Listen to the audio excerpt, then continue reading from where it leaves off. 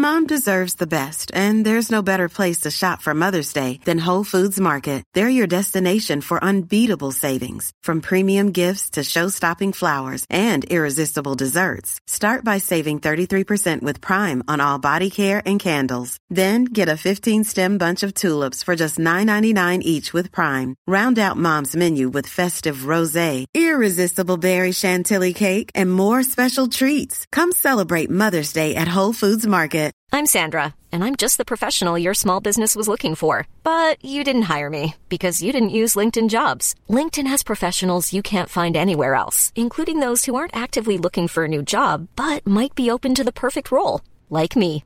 In a given month, over 70% of LinkedIn users don't visit other leading job sites. So if you're not looking on LinkedIn, you'll miss out on great candidates, like Sandra. Start hiring professionals like a professional. Post your free job on linkedin.com/people today. Wow. Nice. Yeah.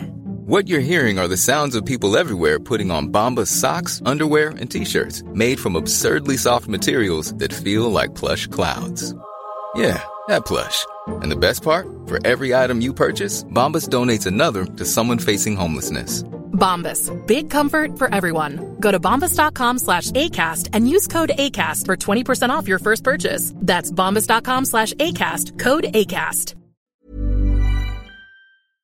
Hello and welcome to Building Sustainability.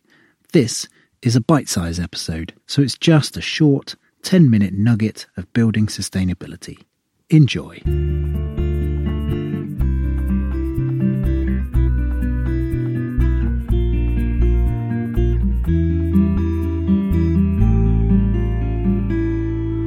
Hi, I'm Taleen Josefsson. I'm a Swedish-American architect and Passive House consultant registered at the US Passive House Institute. And I'm Philippa Birch-Wood, and I'm an architect, well-accredited professional, and I am West Midlands Regional Rep for the UK Green Building Council.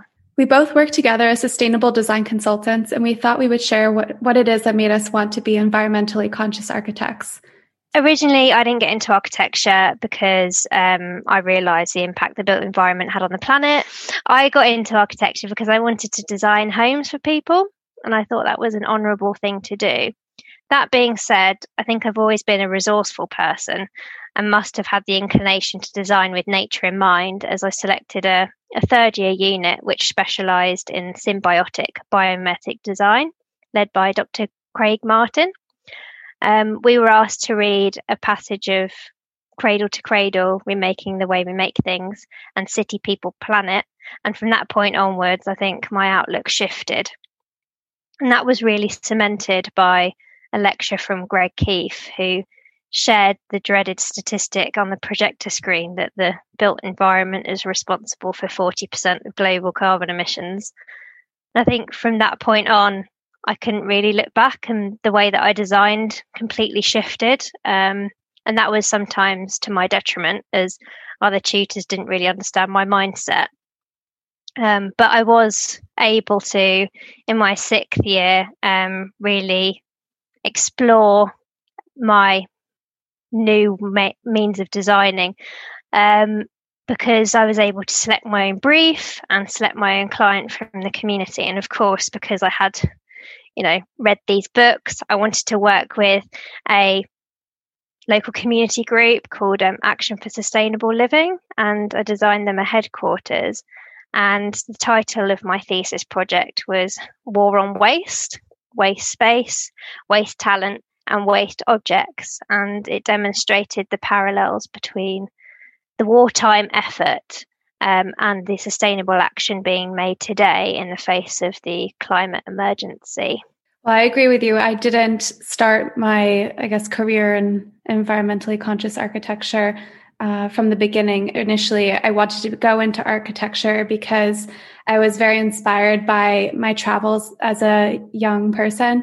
I spent a lot of time going back and forth between the US and Sweden and visiting other countries in Europe. The difference between the places and the differences in the culture was actually cemented and visualized through the architecture, which is what inspired me, I think, to want to go into architecture in the first place. The ability to create a visualization of a culture and history that is cemented in a place. I started transitioning into wanting to be a sustainable architect when I realized that I didn't want to cause harm to the environment nor to the people around, whether it be the direct population, I guess, in the area of a particular building, or the people that are somewhere along the value chain, whether upstream or downstream, who feel the effects of a building, whether it be from the materials or otherwise. I guess my initial start in interest in sustainability and the environment actually came from spending that time in Sweden in the summers with my family. We used to spend the summers out on an island of Orust, which is on Sweden's west coast. And I was inspired by my grandma. She was always out in the woods, out in the ocean, loved nature, loved animals. And that carried on to myself. I have this very strong connection, and I feel the most calm and happy in natural settings. So when I realized later on that there was this huge degree of ecological destruction and waste production, I mean, it's hard to visualize as a young person how that could possibly be connected to construction. But when I realized the impact, that made me want to make a large change in how I would practice architecture. And that is kind of my motivating force. We need to do better than not doing harm. We need to do good in our design. And was this something that you found out by yourself, or is this something that you found out through education? You kind of get an inkling of the issues, environmental issues, when you're, I guess, in elementary school or when you're younger at school. One of them, I guess, probably the most relatable introductions to environmental destruction is learning about the rainforest and deforestation. And you can it's relatable to understand like the loss of life due to deforestation, but it's very hard to visualize environmental destruction on a massive level, I think, especially as a small child. So I think that was probably one of my main introductions to the concept. I think that there is also a lack of transparency in the education, and that we didn't properly understand how all of our actions are connected to the larger environment and actually how big the impact is. It's far more than just rainforest deforestation. It is everything. It's the oceans. It's our own backyard, for example, parks. Yeah. I mean, I'd say from my point of view, obviously, whilst it was brilliant that there was this third year atelier or studio, however you want to call it, that was dedicated to biomimetic design, that was one of many. And it seemed like it was a bit of a token gesture, really, in terms of the education side. And actually, should we not have these themes running throughout the whole of the university experience, obviously extending back through to secondary and primary school as well? I think you were lucky that you actually had that in your school, in your university courses for architecture, because I felt that was lacking in mine. I think that we only had 3 environmental design courses, and they were kind of specialized. They were contained within themselves and didn't reach outside of those particular courses. So that was an issue, that it wasn't ingrained in the rest of the education. Yeah, I definitely feel the same. And I'd be really interested to know your thoughts on looking back at younger Taleen. What would you have told her to do during those times at university where you weren't getting that education that you wish you got? What would you do now? Well, because it wasn't really teacher-led in terms of the environmental aspect within the architectural curriculum when I was at my bachelor degree, I would probably have gone out on my own and kind of pursued the topic more. Because you do have a sense of freedom, or you do have a degree of freedom in your studio design, for example, whereas other courses are more strict in terms of how far you can depart from the course curriculum. But for studio, I would have told myself to look beyond kind of just the form creation and design and beauty aspects, but actually question what is the impact of the design and the environmental aspects as well as the social aspects, rather than just how beautiful is the form and does it make sense within the context. And there's now, a big movement across, universities. Students are forming groups around this area So there's a new ACAN group being formed, isn't there? And generally, there's a bit more of an activist spirit brewing in architecture, and I think tutors are wanting to be upskilled. Obviously, Scott is doing a lot of good work through the Anthropocene Architecture School. So I suppose if there was a takeaway, what advice would you give to budding architects now to prepare themselves for the future? For budding architects, I would definitely say if you feel, and I think we have some evidence that many schools don't include enough environmental and sustainability questions or topics integrated into the curriculum, then I would say not only should you question what's happening in the curriculum, question the professors and kind of pursue it on your own when you do have freedom to decide an assignment, but also get involved with those activist groups because they're popping up all over the UK, all over the world. As you mentioned, the Students' Architects Climate Action Network, which was actually grown out of the Architects Declare movement, and that started in 2019. There are so many ways to get involved, but also to make your voice heard and let people know that this is important to you and make it part of your work. Yeah, I would definitely say to look beyond what your course offers you.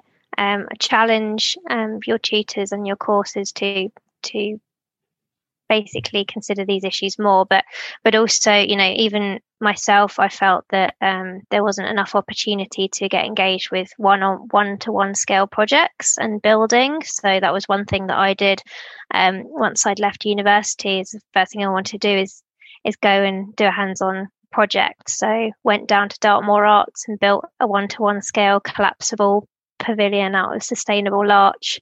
So it's just take those opportunities before you start work to really push yourself, because that is the opportunity to do it.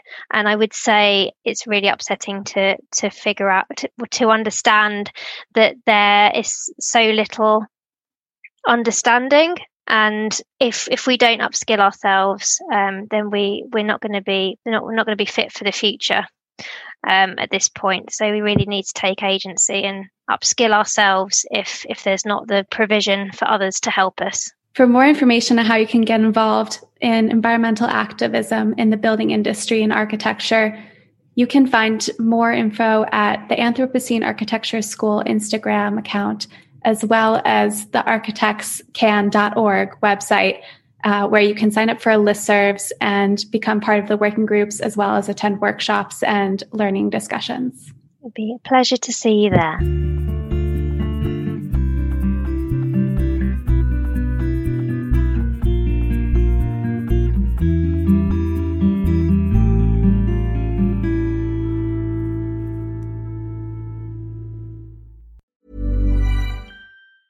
Mom deserves the best, and there's no better place to shop for Mother's Day than Whole Foods Market. They're your destination for unbeatable savings, from premium gifts to show-stopping flowers and irresistible desserts. Start by saving 33% with Prime on all body care and candles. Then get a 15-stem bunch of tulips for just $9.99 each with Prime. Round out Mom's menu with festive rosé, irresistible berry chantilly cake, and more special treats. Come celebrate Mother's Day at Whole Foods Market. Hey, it's Paige DeSorbo from Giggly Squad. High quality fashion without the price tag. Say hello to Quince.